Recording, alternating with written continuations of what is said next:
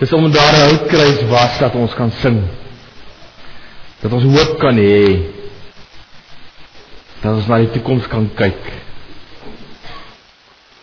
Here, omdat U die hoogste prys vir ons betaal het, weet ons dat ons kan lewe. By die skepping reeds begin U 'n pad met die mensdom stap. U kies vir Abraham om die vader van U kinders te wees. Tot vandag toe is U getrou. U lewe in ons en deur ons. Aan U kom toe die heerlikheid tot in alle ewigheid. Amen. Goed, ons gaan vanoggend mekaar saam lees uit Deuteronomium hoofstuk 26.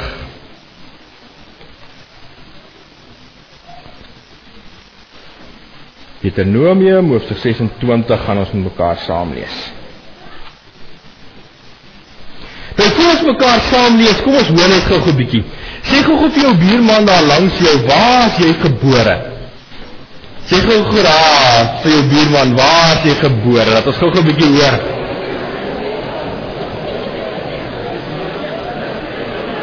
Nou goed, voor julle familie uitleen, kom ons, wie is op 'n kleiner plek as Waar gebore? Dat ek 'n bietjie hoor, wie is op 'n kleiner plek? Wie, waar is dit? Excelsior. Ok, ek weet wat Excelsior, ja, ek dink dis dalk so 'n bietjie kleiner. Ja. Nee, ek dink Excelsior het net een kroeg gehad. So is er eintlik 2 gehad, ja. Die elkeen van ons het 'n storie. Ons storie het verskillende vlakke. Dit is die feite storie, waar is ons gebore, waar is ons skool toe, waarheen het ons gegaan na skool, universiteit, toe daar gewerk, nou is ons hierso. Dat is ook 'n emosionele storie. Ek is daar gebore en dit was my baie lekker gewees, sorgeloos, ek het daar gespeel en toe gebeur dit en dit was vir my sleg gewees en ek was hartseer gewees, ek was baie bly gewees. Toe trek ons soen toe, dit was vir my sleg gewees. So is 'n stuk emosionele storie ook van hoe die feite ons lewens geraak. Wat het ons gevoel toe hierdie feite deel was van ons lewens? Maar dat is ook elkeen 'n geestelike storie. Van, dit het gebeur, ek het so gevoel, ek was baie benoud gewees, maar die Here het vir my gehelp. Of, hierdie tyd vir my lewe het ek deur 'n stuk twyfel gegaan. Ek het geworstel met die Here. Hoekom dit, hoekom dat? So het ons feite storie, ons emosionele storie, maar ons het ook ons geestelike storie. Volgende gaan ons 'n bietjie kyk na ons geestelike storie. Ons gaan kyk na 'n gedeelte in die Bybel waar Israel herinner word aan hulle geestelike storie. Want God is bang, hulle gaan dit vergeet. Nou kom ons lees. Deuteronomium 26 vanaf vers 1. Nou, die volk is op pad deur die woestyn na 'n nuwe land toe. Hulle is sleg behandel deur die Egiptenare. Hulle het 40 jaar getrek en dan gaan op 'n stadium in die land intrek wat aan hulle beloof is, waar dit weer baie goed met hulle gaan. OK. Nou goed. Wanneer jy in die land gee God hierdie opdrag vir hulle. Wanneer jy in die land kom wat die Here jou God aan jou gee as jou eiendom en jy dit in besit neem en jy daarin woon, moet jy van elke eerste oes wat jy insamel in die land wat die Here jou God aan jou gee, 'n deel vat en dit in 'n mandjie sit en daarmee na die plek toe gaan waar die Here jou God gekies het om sy naam daar te laat woon. En vir hulle was dit die tabernakel of die tempel gewees. Ons dink bietjie anders daaroor en ons besef dat die Here bly nie net meer in die tempel, hy is nou oral, né? Maar goed, hulle moes hom nou na die tempel toe vat, want dis hoe hulle God verstaan het. Jy moet na die priester toe gaan wat in daardie tyd daar sal wees en vir hom sê, ek verklaar vandag voor die Here, u God, dat ek gekom het in die land wat die Here met die eed aan my voorvaders beloof het, om aan ons te gee. So eerste wat hy moet doen is, hy moet verklaar, dat hy uit in die land gekom, wat die Here aan hulle beloof het. Dan moet die priester die mandjie by jou vat, die mandjie moet die eerste van die oes in, en dit neersit voor die altaar van die Here, jou God. Jy moet dan in die teenwoordigheid van die Here jou God sê, my vader was 'n swerwende Arameer. Of my vader was 'n Arameer wat van plek tot plek getrek het, sê van die vertalers. Anders sê weer 'n swerwende Arameer. Hy het na Egipte toe gegaan en met min mense daar as vreemdeling gaan woon. Daar het hy groot en 'n sterk en 'n talryke nasie geword. Die Egiptenaars het ons sleg behandel. Hulle het ons verdruk en ons harde werk laat doen. Ons het toe na die Here ons God van ons voorvaders om hulp geroep. Dit het sleg gegaan, ons het om hulp geroep. En hy het ons gehoor. Hy het ons ellende en ons swaar kry raak gesien. En gesien hoe ons verdruk word. Dit het sleg gegaan, ons het tot die Here geroep, ons was desperaat, hy het vir ons gehoor en hy het vir ons uitkoms gebring. Die Here het ons uit Egipte laat wegtrek deur magtige dade, kragtige groot dade wat vrees ingeboesem het, die tekens en wonders. Hy het ons in hierdie plek gebring en hierdie land aan ons gegee, 'n land wat oorloop van melk en honing. Dit is die rede waarom ek nou die eerste opbrengs van die land wat deur die Here aan my gegee is, die land wat deur die Here aan my gegee is, die opbrengs wat die Here aan my gegee is, gebring het. Dan moet jy dit neersit in die teenwoordigheid van die Here jou God en hom aanbid. Jy moet al die goeie dinge geniet wat die Here jou God aan jou en jou huisgenote gee, jy en die Lewiet en die vreemdeling wat by jou woon. Om die 3 jaar is daar 'n jaar van tiendes. Dan moet jy die 10de van die opbrengs van jou land op sy sit. As jy dit op sy gesit het, moet jy dit gee aan die Lewiet, die vreemdeling, die weeskind en die weduwee, dat hulle in jou stede genoeg kan hê om te eet.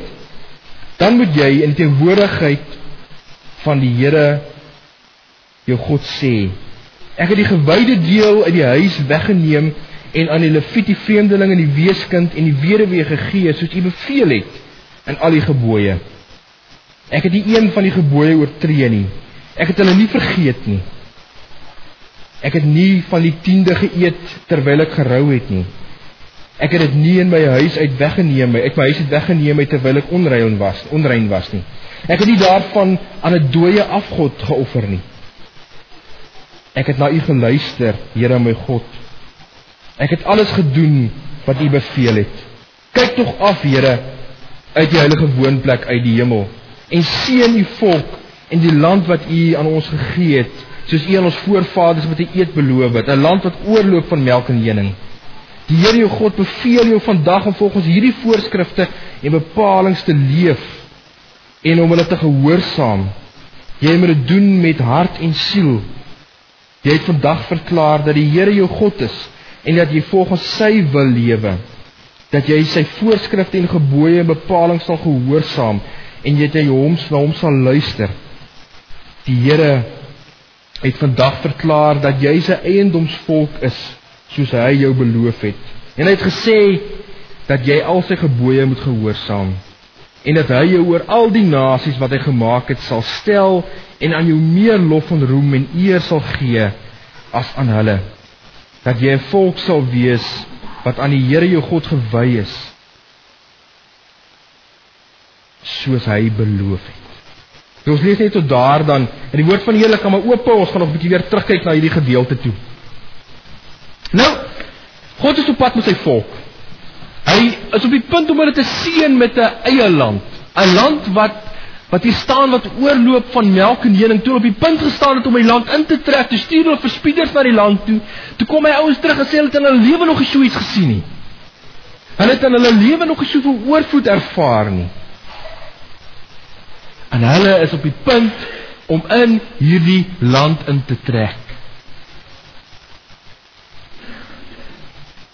Maar nou gaan hulle onthou dat dit God is wat hierdie land aan hulle gegee het. Want sien, God besef ietsie van hoe die mense mekaar gesit is. As dit vir 'n land met ons goed gaan, dan raak ons bewustheid van God se werk in ons lewe bietjie vaag. Dit raak 'n bietjie weg. As dit met ons sleg gaan, dan gryp ons na God, al beklei ons met hom, al stoei ons met God, al vra ons hoekom en waarom, ons is ten minste met God besig. Maar soms as dit so lank met ons goed gaan, dan is die gevaar dat ons sal vergeet hoe het ons tot hier gekom. En daarom gee God vir hulle hierso 'n dankoffer liturgie. Nou wat is liturgie? Liturgie in die Griek kom van 'n Griekse woord af wat beteken om te dien, om God groot te maak, om hom te aanbid, maar ook ander te dien.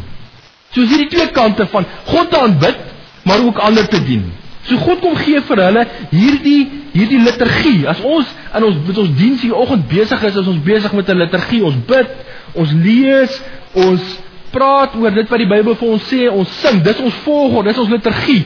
Dis die manier hoe ons God groot maak. Hy gee vir hulle 'n liturgie om hulle te help om te onthou.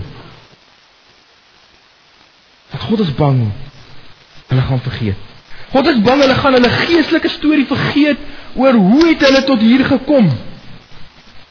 En dan sê hy vir hulle 3 dinge wat hulle moet doen in hierdie liturgie. Daar's 3 dinge wat hulle moet doen as hulle in die land kom en wil onthou hoe het hulle tot hier gekom. Wat sê hy vir hulle? Hy sê, van die eerste van jou oes. God leer vir hulle dankbaarheid. Hy sê, van die eerste van jou oes. Sit dit in 'n mandjie. Vat dit daar, na die plek toe waar ek gekies het om my naam te laat woon. In hulle terme was dit nou die tempel gewees. Hy sê, neem dit so toe, en dan staan jy daar by die priester, dan sê hy vir hom 3 dinge. Dan sê hy vir hom, hierdie land waarin ek bly, het God vir my gegee. God het aan my voorvaders beloof, hy was getrou gewees oor jare heen, en hy het my tot hier gebring. Tweede ding, sê, my pa was 'n swerwende arameer gewees. Hoekom is dit belangrik? Onthou wat die paadjie is wat jou pa gestap het tot hier. Hy was 'n man gewees sonder 'n land. Hy was swerwend gewees in die woestyn. Hy was iemand gewees wat geen vastigheid gehad het nie. Vir Engelse vertalings gebruik die woord refugee. Hy was iemand gewees met geen heenkomme nie, met geen vastigheid nie, en hier het God vir hom 'n land gegee. Ons was desperaat gewees. Ons was in Egipte verdruk, ons het tot God geroep. Hy het ons gehoor en vir ons 'n nuwe land gegee. En die derde ding wat jy moet doen, bring jou offer. Bring jou offer vir die leviet, die weeskinders, die weduwee en die vreemdeling.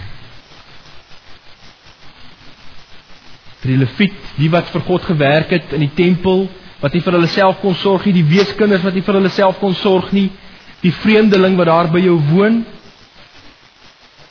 maar ook die weduwee, wat ook nie vir haarself kan sorg nie.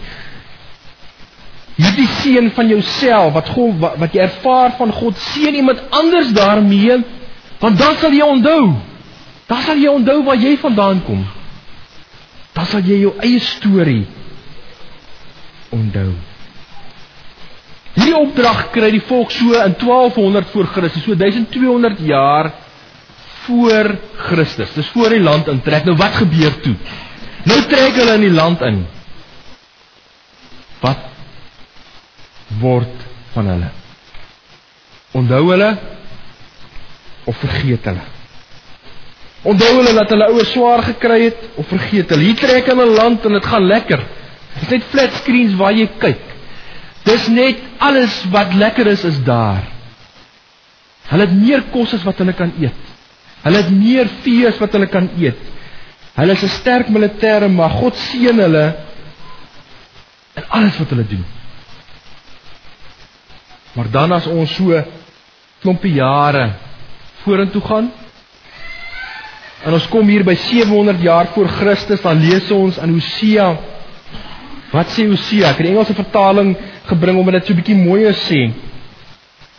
Hosea sê vir die volk, I know all about Ephraim. Ephraim is 'n ander naam vir Israel. Israel is not hidden from me. Ephraim, you have now turned to prostitution. Israel is corrupt. Their deeds do not permit them to return to their God. A spirit of prostitution is in their heart. They do not acknowledge the Lord. Israel's arrogance testifies against them. The Israelites, even the Ephraim, stumble in their sin. Judah has also stumbled with them. Israel het vergeet, my pa was 'n swerwende Arameer geweest. Israel het vergeet waar hulle vandaan kom. Nou trek hulle in die land en dit gaan te lekker. En dan vergeet hulle van God. Hulle raak arrogant, hulle dink alles hang net van hulle af. Gaan ons aan Hosea 6. Hosea 6 sê, die profeet daar vir die volk, wat moet ek met jou doen, Ephraim? Wat moet ek met jou doen, Juda? Julle liefde is soos 'n môrewolkie, dit verdwyn so vinnig soos dou. Was 'n tyd gewees toe hulle onthou het van God. Toe die son op hulle skyn, toe verdwyn daardie geloof. Dis waarom ek julle met my profete gestrem het, julle met my woorde vernietig het. My straf oor julle kom so seker soos die lig, want ek verwag liefde eerder as offers, toewyding aan my eerder as brandoffers. Julle het weer my verbond met my verbreek, soos destyds by die dorp Adam. Daar was julle ontrou aan my. As Hosea met die volk praat, dan sê vir hulle, julle doen 'n klomp dinge wat reg lyk, julle bring offers, julle hou die tempel in stand, julle sit goud op die tempel, maar julle harte is nie daar nie. Julle het vergeet, my pa was 'n swerwende Arameer geweest, julle het vergeet waar julle vandaan kom, julle het vergeet dat ek julle tot hier gebring het, dat ek hierdie land vir julle gegee het.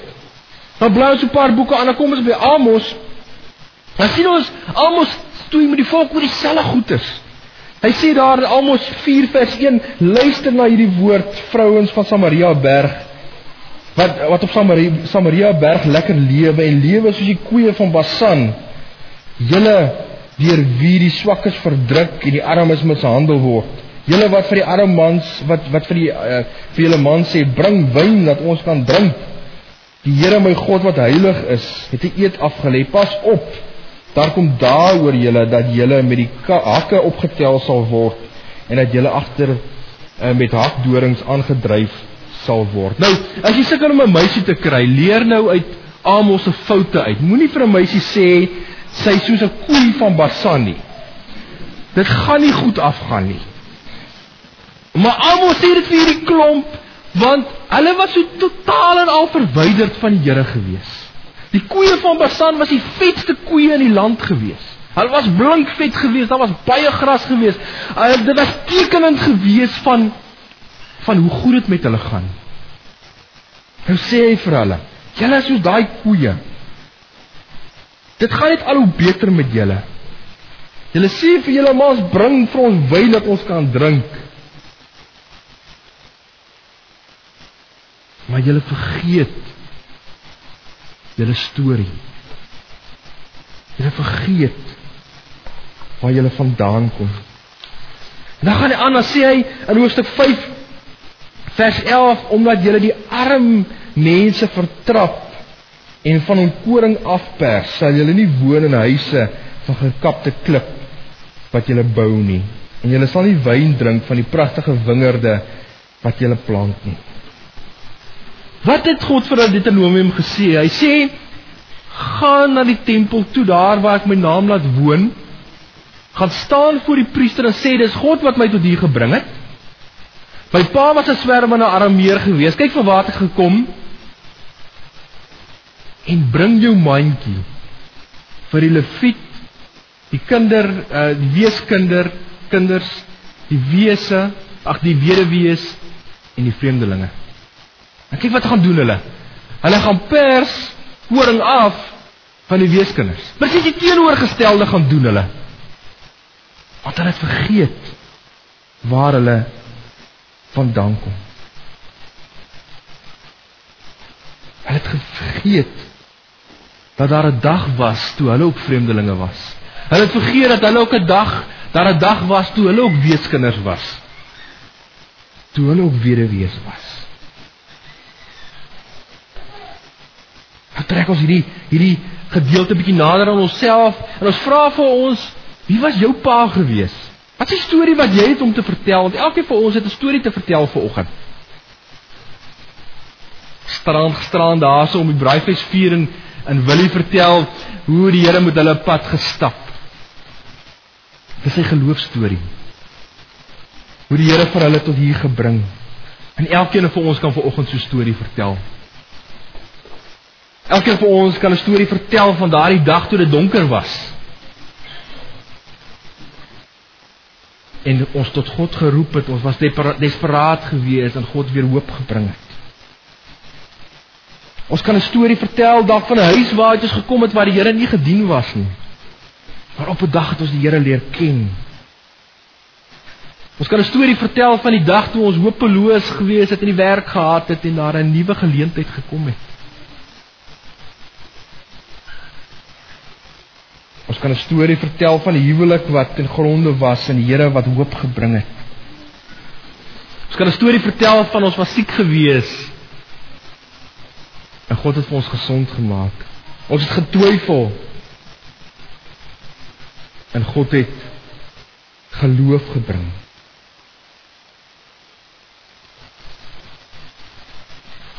Maar gereeld moet ons voor die Here kom staan en sê, dis deur U genade wat ek tot hier gekom het. My pa was 'n swerwende arameer gewees. Daar was donker tye gewees. Maar hier staan ek vandag. Nie uit myself nie, maar deur U genade. Hier is ietsie van die seën wat U in my gegee het. Mag dit tot seën wees vir ander, sodat ek sal onthou waar ek vandaan kom. Sodat ek sal onthou hoe ek tot hier gekom het. En as ons vanoggend 'n babatjie gedoop het, 2 babatjies gedoop het, 3 babatjies gedoop het, wat kom sê God vir ons met hierdie bietjie water? Het gaan nie oor die water nie. God het geweet ons gaan vergeet. God het geweet ons gaan vergeet dat hy vir ons daar in die begin al gekies het, dat hy sy genade vir ons kom gee het en sê, hier is dit, vat dit. Ek kom gee dit vir julle verniet. Elke keer as julle 'n babatjie doop, as iemand gedoop word, onthou wie jou pa was. Onthou hoe jy tot hier gekom. Onthou, dit kom nie uit jouself nie. Gereeld moet ons voor die Here gaan staan en vir hom sê, Here, hier is ek. Hier is ek. Hier is my mandjie. My pa was 'n swerwende arameer gewees. Deur U genade leef ons. Dankie dat U vir ons dit hier gebring het. Elkeen van ons het 'n storie om te vertel vanoggend. Elkeen van ons kan vanoggend voor U kom staan en sê, my pa was 'n swerwende arameer gewees. Daar was donker tye en U het vir ons lig gebring. Ek was verlore en U het my gered. Ek was benoud, U het my vertroos.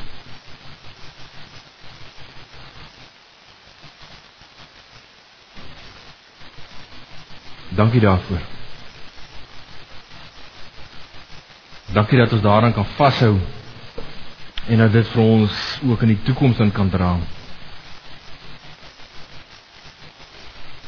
Vader, ons bid vir ons gemeente dat ons sal besig hou met dit wat werklik saak maak. Dat ons nooit sal verval in 'n klomp leer rituele nie, maar dat dit oor U sal gaan,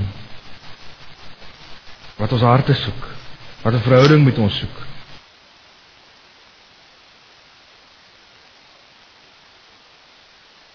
Here, maak ons oë oop vir die nood in die wêreld. Mag ons nooit by 'n weeskind, 'n weduwee en 'n vreemdeling verbystap sonder dat dit vir ons raak nie.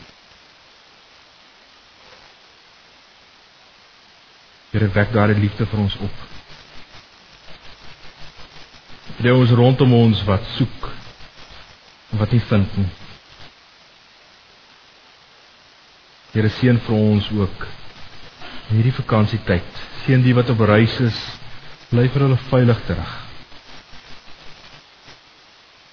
Dankie vir u genade en vir die liefde. Amen. Vrydag 'n geleentheid waar ons dankoffer kan gee. Bid en ons sê vir die Here, hier staan ons met ons mandjies. Dankie vir dit wat u vir ons gee. En mag ons nooit vergeet waar ons vandaan kom nie. Kom ons maak ons oor toe. Vader, Here, hier staan ons. Ons besef, dis u wat vir ons tot hier gebring het. Dis u wat in die getrouheid vir ons gelei. Dankie vir alles waarmee u vir ons geseën het. Dankie dat ons iets daarvan kan teruggee aan u. En kan weet, ons pa was 'n swerwende arameer gewees. Deur u daar vir ons hoop gekom. Deur u daar vir ons vastigheid gekom. Ons bid dat u dit sal gebruik en sal seën tot die uitbreiding van u koninkryk. Die genade van God ons Vader, die liefde van ons Here Jesus Christus en die gemeenskap van sy Heilige Gees sal met julle elkeen in die besonder wees ook hierdie tyd. Amen.